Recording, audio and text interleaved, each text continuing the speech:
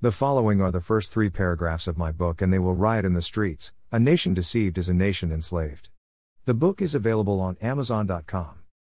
The term black swan originates from the belief that there are only white swans. That opinion changed after a Dutch explorer discovered black swans in Australia.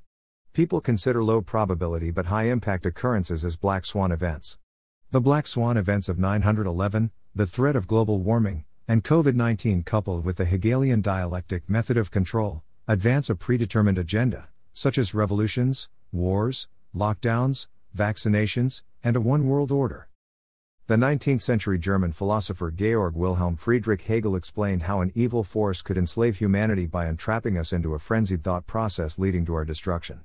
By controlling the mainline news, social media, politics, education, and the voting process, this diabolical force has convinced societies to defend themselves against a false or at least an exaggerated threat.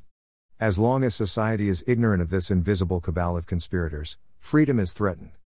These puppet masters change cultures to fit their narrative by proposing a solution to a self-imposed problem.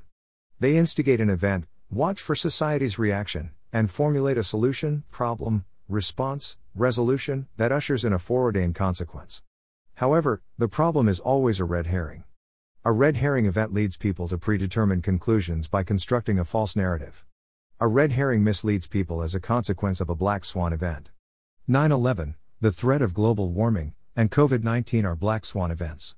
The red herrings are the war on terror, strict environmental policies, and lockdowns.